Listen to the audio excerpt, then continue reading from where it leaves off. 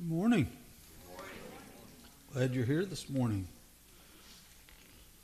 Hope you've enjoyed the service. If you didn't, feel sorry for you.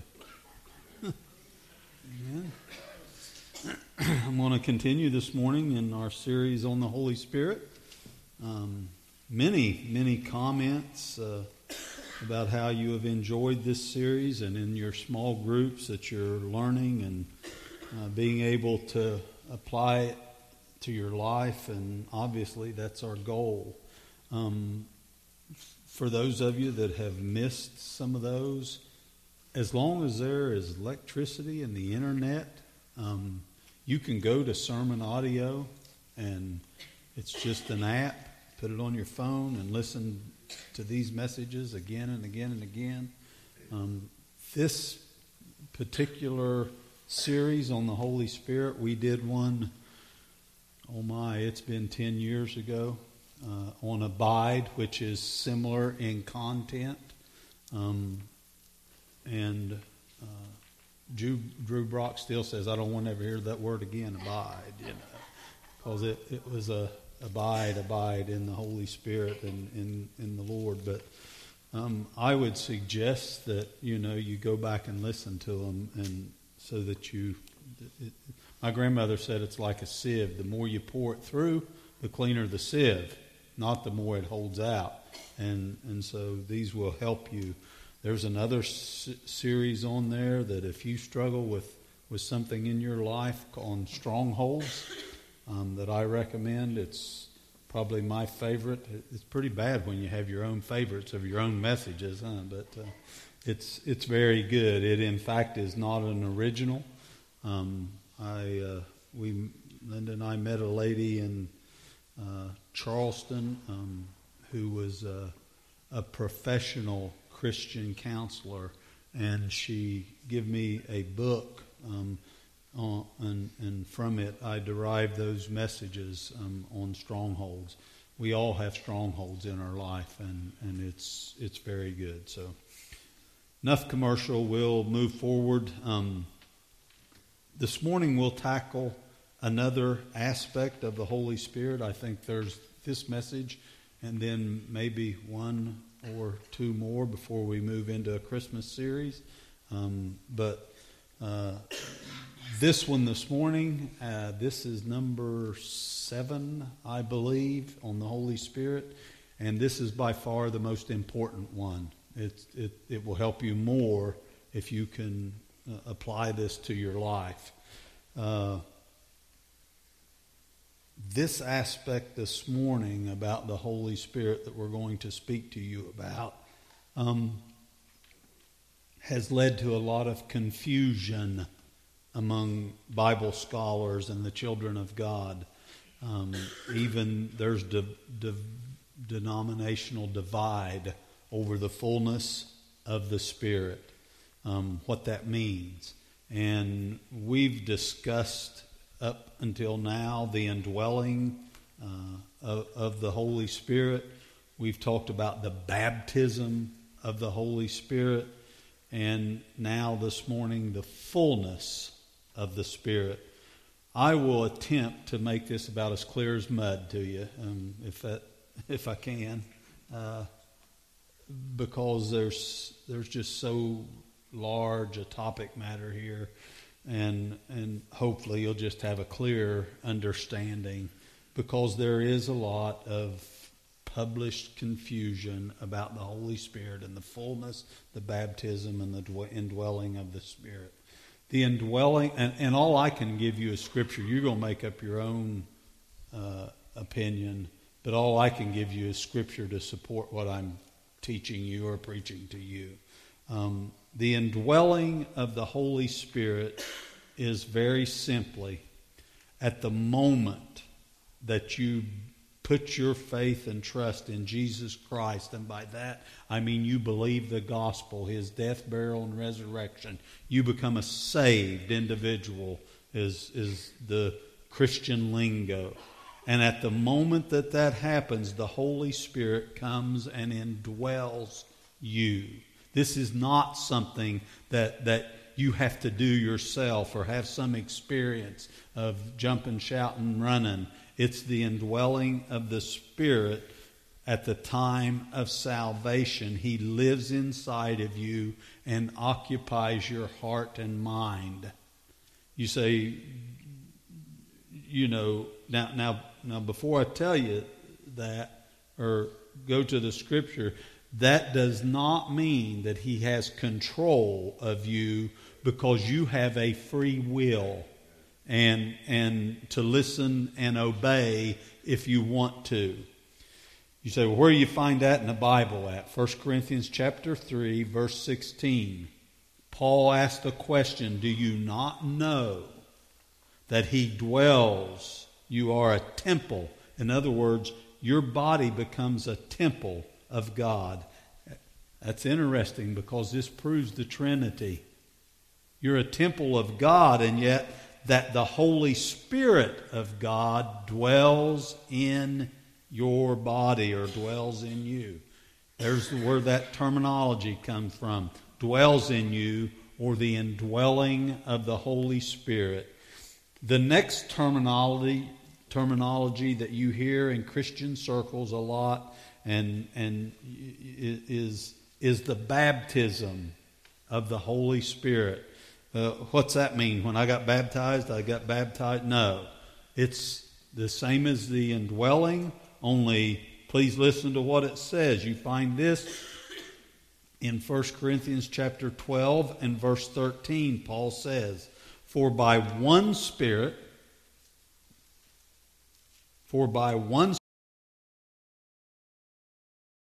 baptized, we were all baptized into one body.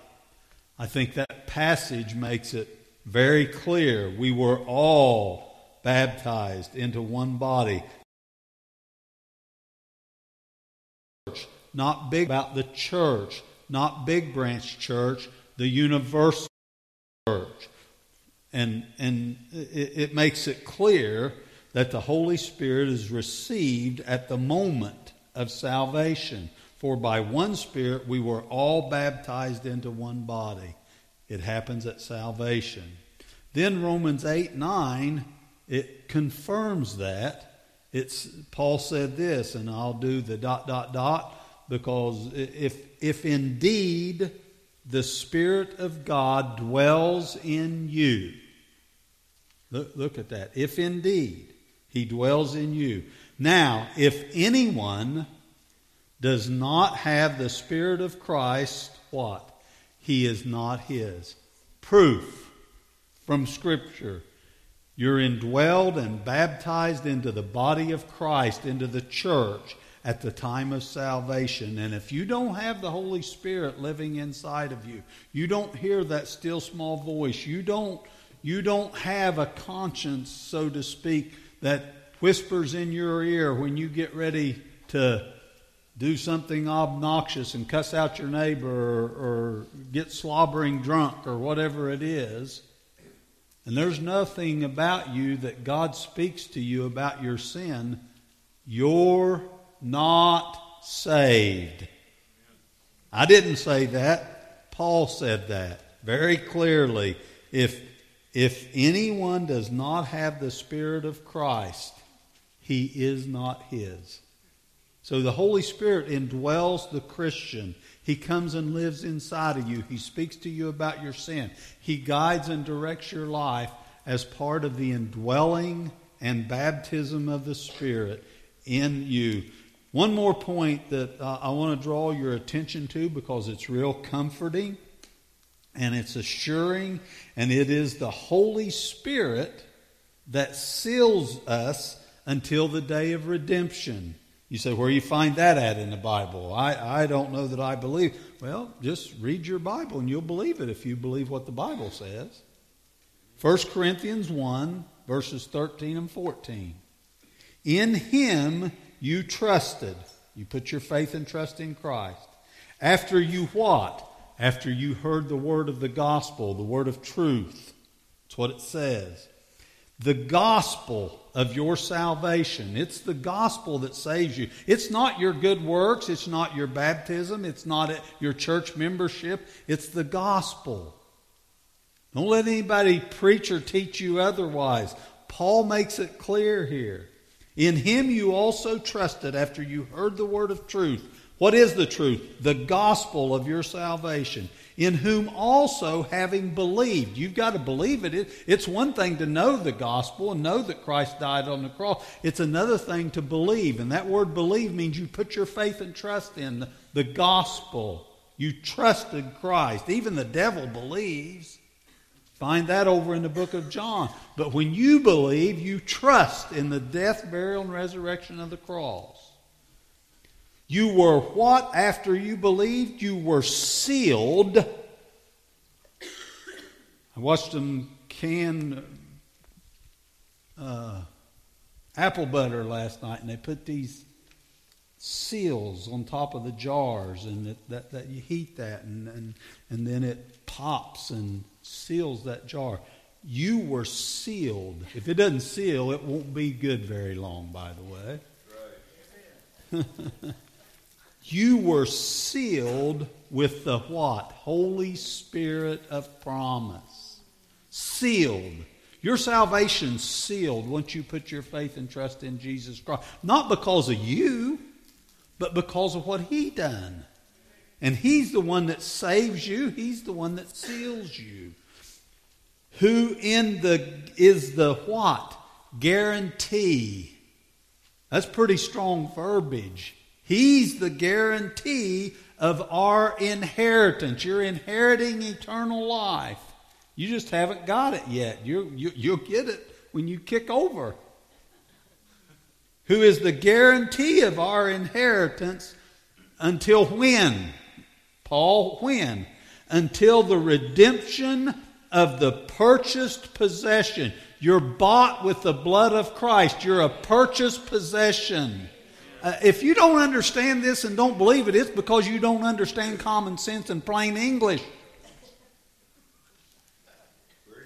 Amen. Amen.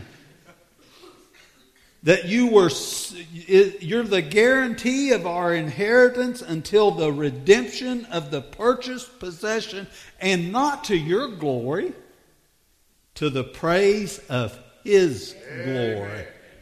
Man, we call that eternal security. Amen? There it is. I didn't write it. I just read it.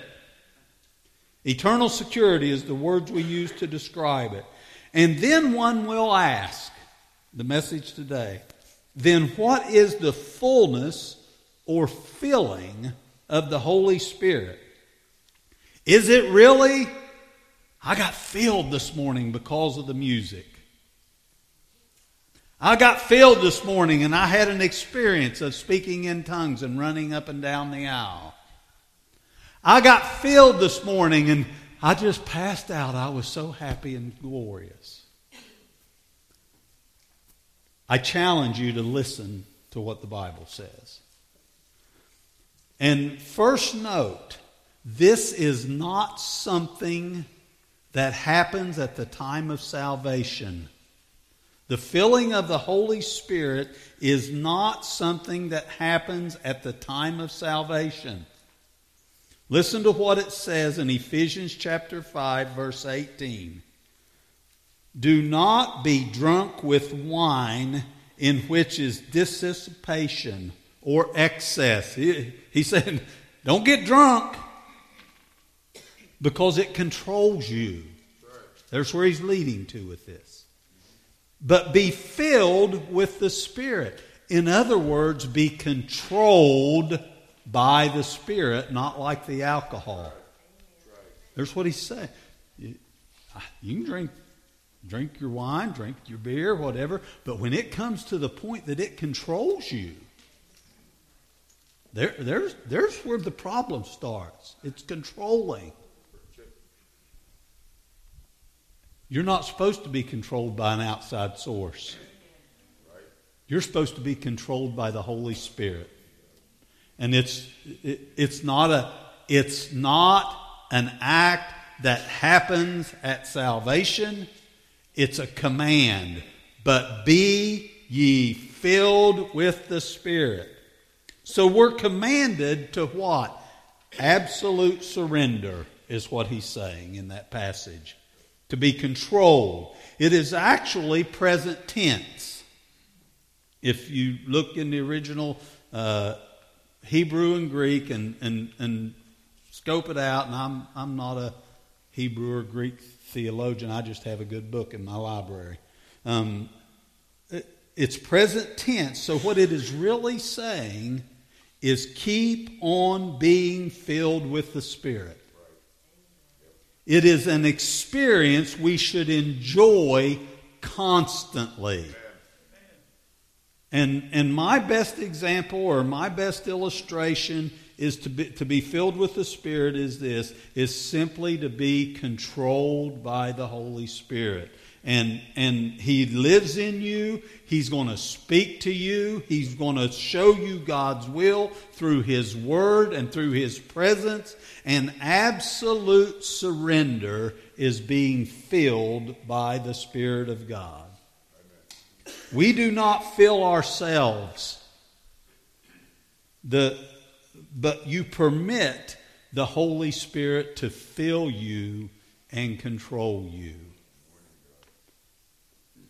To be filled with the Spirit, one is constantly controlled by the Spirit in their mind, in their emotions, and in your will. You want to know what the answer is to an anger fit? I used to have an anger fit. I'm glad my kids aren't here. They're coming for Thanksgiving dinner today. We have it early. But they'd say my dad was a fit thrower. He'd get mad and just pitch a fit. I remember one time Chadsfield, it may have been this time of year, we was going to my mother's for dinner. I had a pitcher of lemonade. I still remember it. They don't remember it. Well, they probably do. I pitched a new car. A new car that we poured a gallon of lemonade in the back floorboard, turned it over. Sticky, sugary, ant attracting. Try to get that out of your vehicle. I didn't only pitch a fit and raise holy then. I did for weeks to come. Every time I get in that car, you'd stick to it.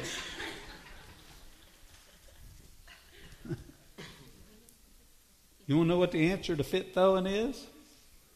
Being controlled by the Holy Spirit. Yes. Being controlled by the Holy Spirit. You're constantly, your mind and your emotions. My immediate emotion is anger. And the Holy Spirit says, well, wait a minute. That's just an old car. These kids going to be around a long time, don't you know? There's no sense in acting that way. They didn't mean to do it.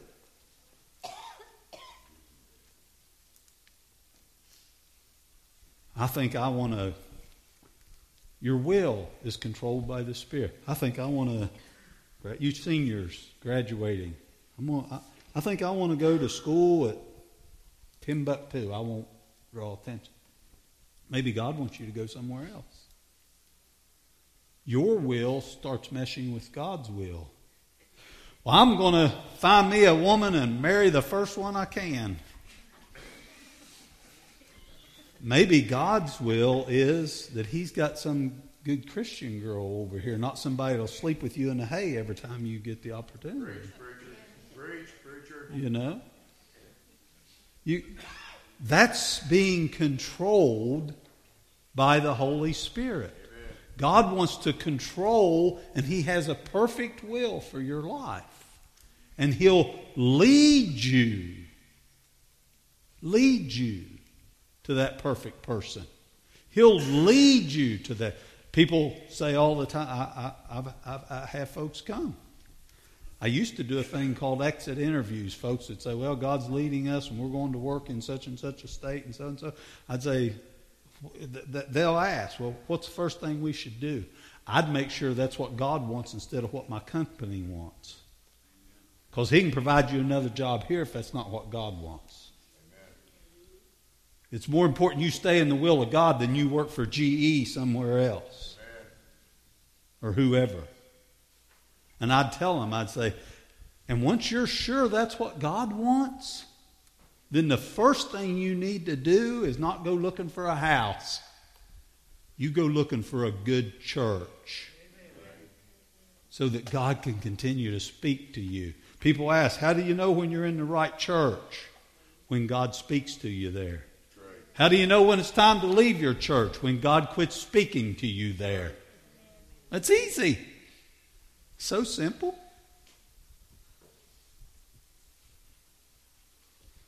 Controls your will. He controls your emotions. He controls your mind. When we trust Christ, we are baptized into that body. We are indwelt. But nowhere are we commanded. Nowhere are we commanded to be indwelled or to be baptized into the body. But it's a part of salvation. But we are commanded as Christians to do our part, is to surrender our will, our mind, and our emotions to the Holy Spirit. Romans 6:13 makes it clear. Not my words, not something I just throw out there that I believe. Yield yourself to God, the Holy Spirit that lives inside of you, as those that are alive from the dead, because you were once dead in trespasses and sin, and now you're alive because He lives inside, and you've got to yield to the Holy Spirit. This is the secret to the Christian life, is yielding to the Holy Spirit, being filled with the Spirit. What you want to know what simple terminology for it is? To be put at one's disposal. Put yourself or put ourself at God's disposal. Surrender yourself. Become the property of God. With a price. You were bought with a price, the blood of Christ. So now you just say, here I am. What do you want me to do next? Amen. Pretty easy. Allow God to do. Allow God to use you as He wills. And at that point, that you give that control, as you become more and more, it's not instantaneous. You're not going to get this victory. Well, today, I'm doing it. You're going to fail this afternoon at it. You're going to stumble. But you just start over. Be filled. Just let Him keep pouring in and through you and using you.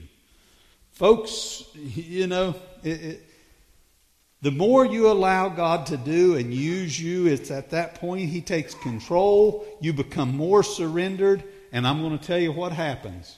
It secures all the blessings that is possible to man on this earth. The more you surrender, the more you're controlled, the more God will bless you. And folks will ask, well, what is the one thing I can do in order to discover everything God has for me? That's the simplest answer in all of Christianity. Surrender. Surrender. You want all that God has for you. You hear all this, all this hype that from giving to purchase, God's got all this wealth and happiness and all that. You want to know where you get it at? Surrender. Amen. Surrender. You say, what's that look like? Get on your knees.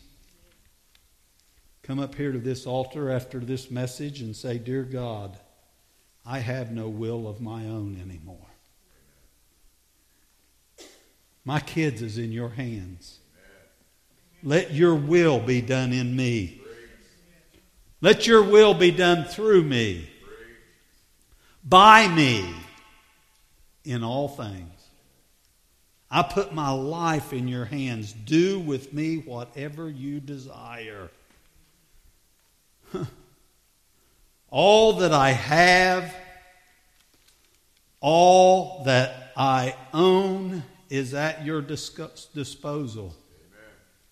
And God, if it's going to happen, you're going to have to give me the power through the Holy Spirit. You're going to have to give me the faith. You're going to have to give me the strength to resist the temptation of the devil and obey your every command. Amen. And in response to that simple prayer, God, who is infinite love and wisdom and power, has a plan for your life from before you were born.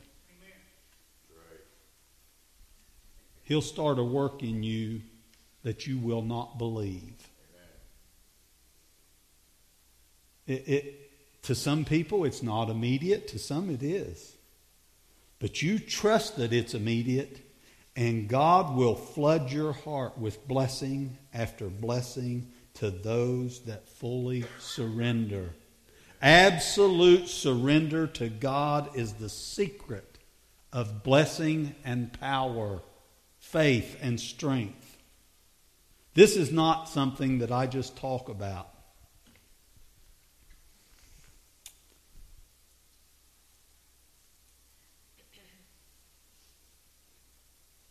I've experienced it. As a 19-year-old kid, I'd not been saved but a few months. God called me to preach, and wow, I think back pastors on it, and I went to a pastor's conference, a preacher's conference in Chicago, Illinois. It's the home of the Moody Bible Institute. Over 15,000 preachers gathered, and full-time Christian workers, which I was not at the time, were gathered in one building. And I heard a guy from Wayne, West Virginia, Dr. B.R. Lakin, preached a message similar to this. And said, if you want to be used of God, you're going to have to vow to God to surrender your life.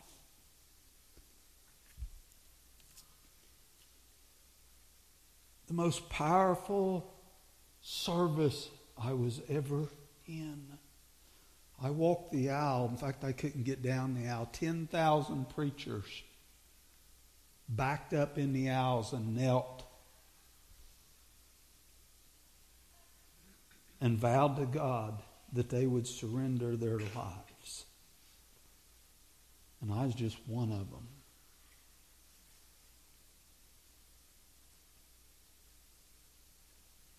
In no time, I had quit my job. I was a machinist. As a kid, I was going through the journeyman program, McCorkle Machine Shop.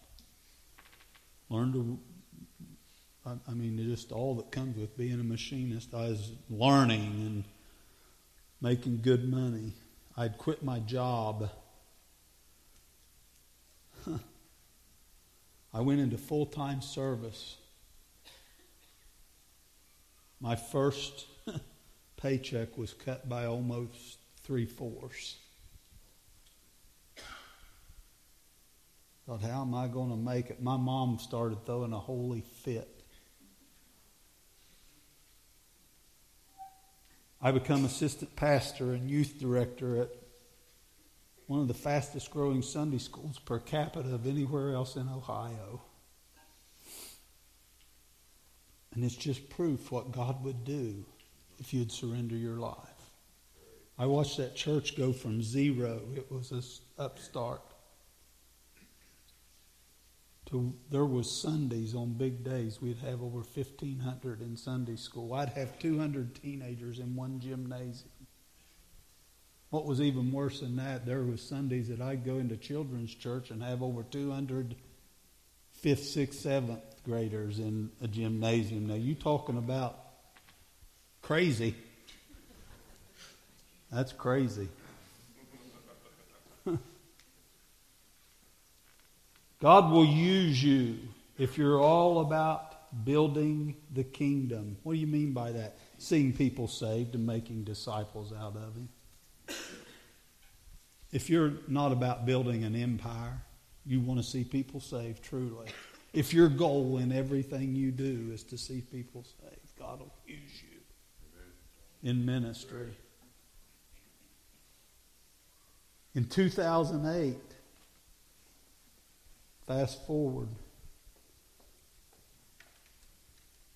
at an altar in that little white church that used to sit right out there in that parking lot.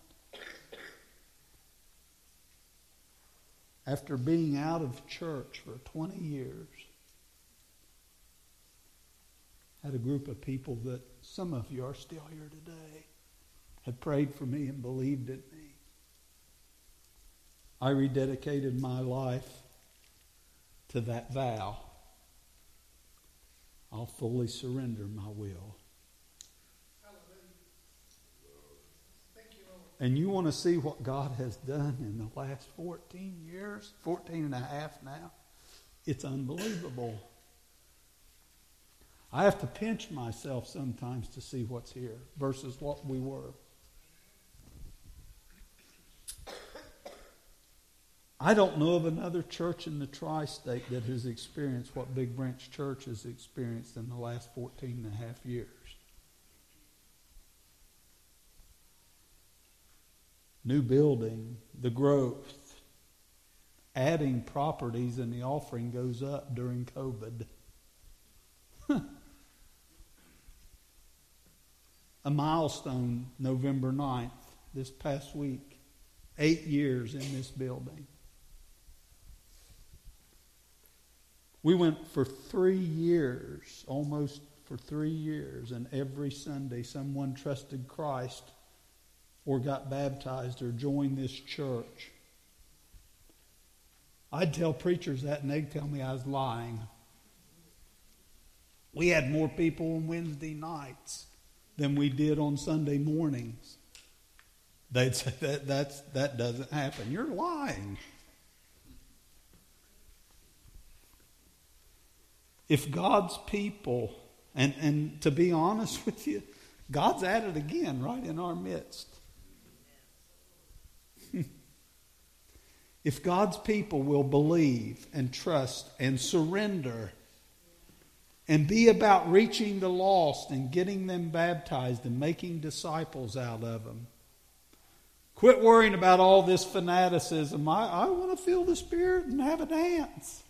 I want to feel the Spirit and see someone get saved and they surrender their life to Christ. I want to feel the Spirit and see 4 or 5 of them put their faith and trust in Christ like we've experienced in the last few weeks. That's the Spirit of God at work in your midst.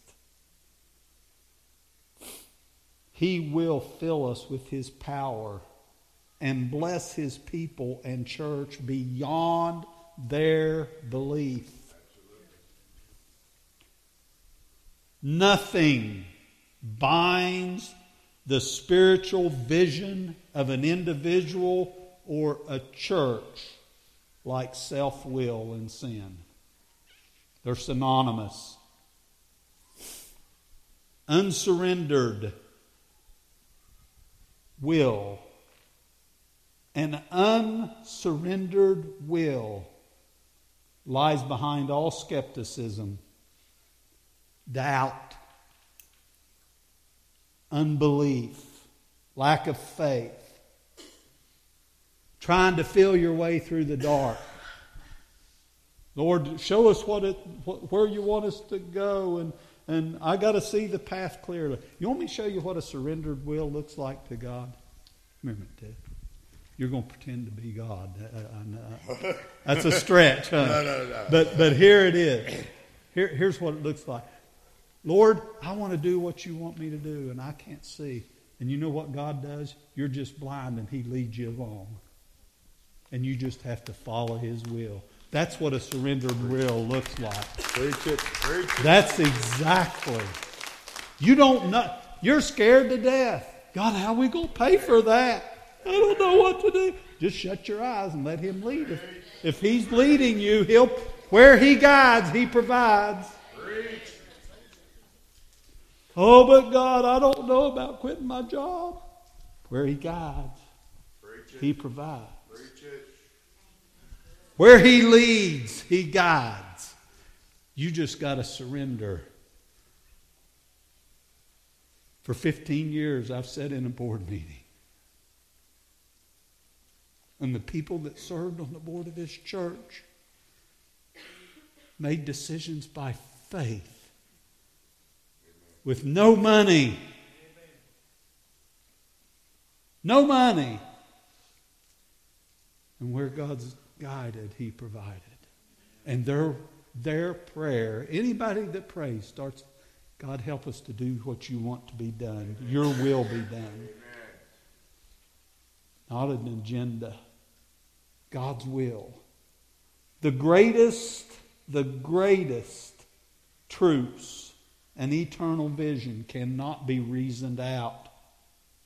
They're done by faith. Without faith, it is impossible to please God. It's not my words. Zechariah 4:1, one of my life verse. Not by might, not by power, but by your Spirit, says the Lord. God already knows if you will surrender and just follow Him. You cannot feel your way through the dark. You just got to walk out by faith. God, whatever you tell me to do, I'm going to do it. You want to get your life straightened out? You want to see God work in your life? You want to see God work in your marriage? You want to see God work in your business? Absolute surrender is the path to blessing. Amen. So where you find that at in the Bible? 1 John 3:22. You want to see your prayers answered? And whatever we ask, we receive from Him. Why? How? Because we keep His commandments and do the things that are pleasing in His sight. We surrender. Did you hear that? We ask, we receive. How? We keep His commandments and do the things in His sight. Absolute surrender. No prayer, great or small, goes unanswered. Many people are greatly puzzled because their prayers never seem to reach the ears of God. And there is no mystery about that. It is because they have not met one of the great fundamental conditions, a surrendered will, a surrendered life. Psalms 37:4 ought to be another one of your life's verse. Delight yourself in the Lord, and He'll give you the desires of your heart. You can take that either way. He'll give you the proper desires, or He'll give you the desires of your heart, because they are the proper desires if you're surrendered. Absolute surrender is the key. The second benefit is not just answered prayer, but your joy might be full. I know folks aren't surrendered because of what the Bible says. John 15:10 and 11 said, "These things have I spoken unto you, that your joy might be full." What was He talking about when He said these things? Absolute surrender. Joy and struggle. You say, how these people just seem to, they're joyous. They're not devastated. They're not depressed. They're not got themselves underneath the cover, squirreled up in a little teeny ball with it pulled over their head. How's that happen? Joy and struggle, because there's joy in struggle. There's joy in fear. There's joy in loneliness. There's joy in loss and heartache. There's joy in the middle of the storm, and it comes from a life of fullness of the Spirit of God because of absolute surrender. Amen. Preach it. You must be willing to turn over all to Him. In 2009, in the midst of a financial depression, I prayed a simple prayer. In fact, it was 4 words.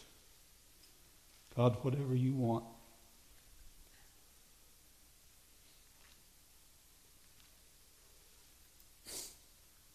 Had a home on the river. I had a high-paying job. I mean high-paying job. I had a farm in the country and a home in Florida. God, whatever you want. You just guide. And boy, that was a mistake. He started immediately.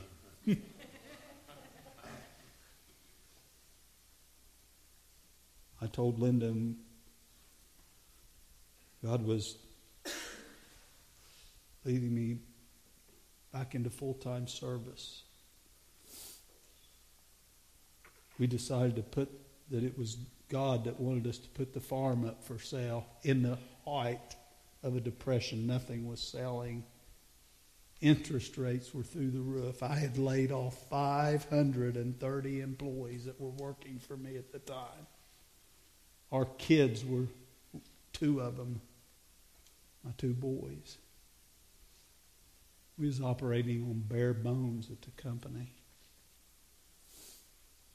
Didn't have any new work, didn't see getting any insight. God, you guide whatever you want.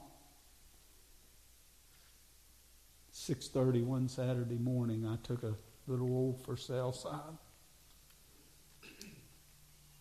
out to where the farm was. Didn't even have a hammer. I was so upset. Took my shoe off and pounded that stake in the ground in front of the farm.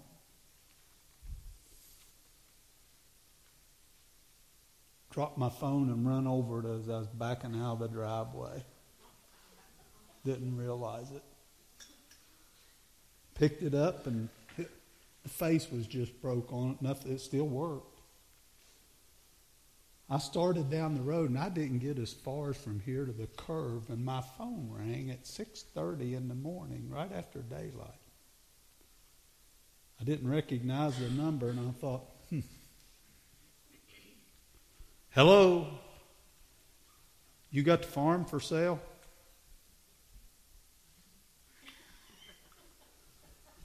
I was like, God, is that you? There ain't nothing selling, and that sign hadn't been there 2 minutes. Some guy said, well, do you or don't you? I was still trying to get my wits together over why all that happened.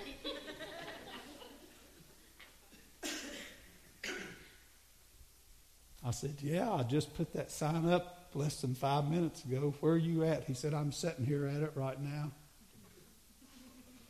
I was driving down the road. I'm looking for a piece of property.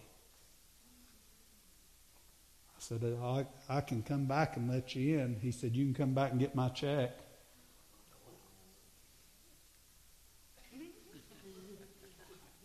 That's the God's truth if I ever told it, Linda. I went back and the guy said, here. He said, don't cash this today. He said, because I'll have to transfer money out of my savings. He didn't ask me to come down 2 cents. He wrote a check for that piece of property when nothing was selling. He didn't do a title search. He didn't do a survey. He didn't do nothing. He said, can I move in? I said, if this check's good, you can do anything you want to do.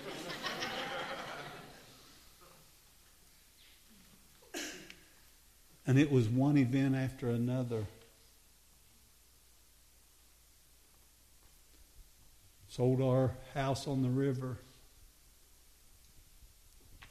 And God just has continued to bless and lead and guide and multiply.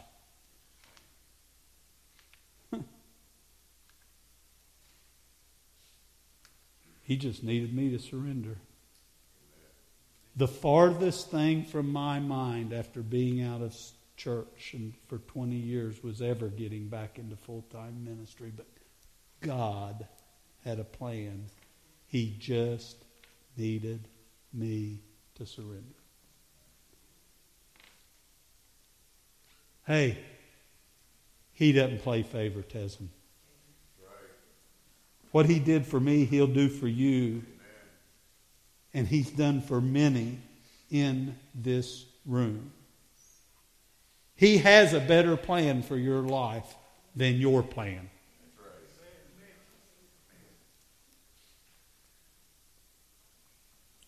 You want the blessings of God to flow in your life, turn it over to Him. Turn your ambitions, turn your goals, turn your children, turn your possessions, turn your wealth. He'll multiply it. I could tell you story after story after story of people in this room. Not my story, their story. I could have Susie stand. I could have Dan stand. I could have Perry stand. I could have Bill Kleiber stand.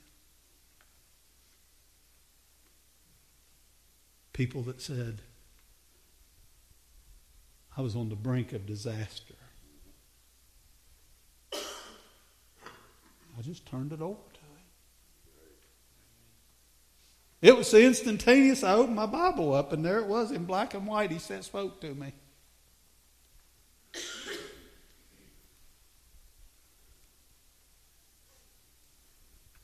What God has done in their life, once they fully surrendered to the Holy Spirit, God will do for you if you'll come to this altar and pray that hard but simple prayer.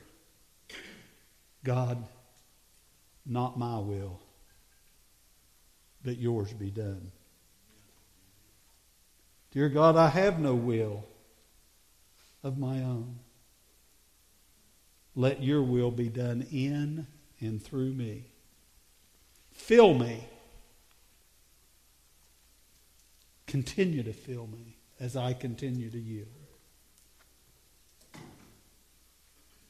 I put my life in your hands to do with whatever you desire. All I have or own, I put at your disposal. Give me the power, the faith, and the strength to obey.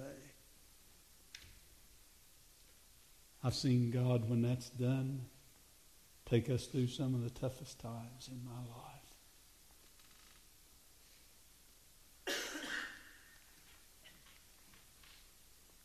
I've watched our family deal with addiction. And when we turned it over to Him, He took care of it.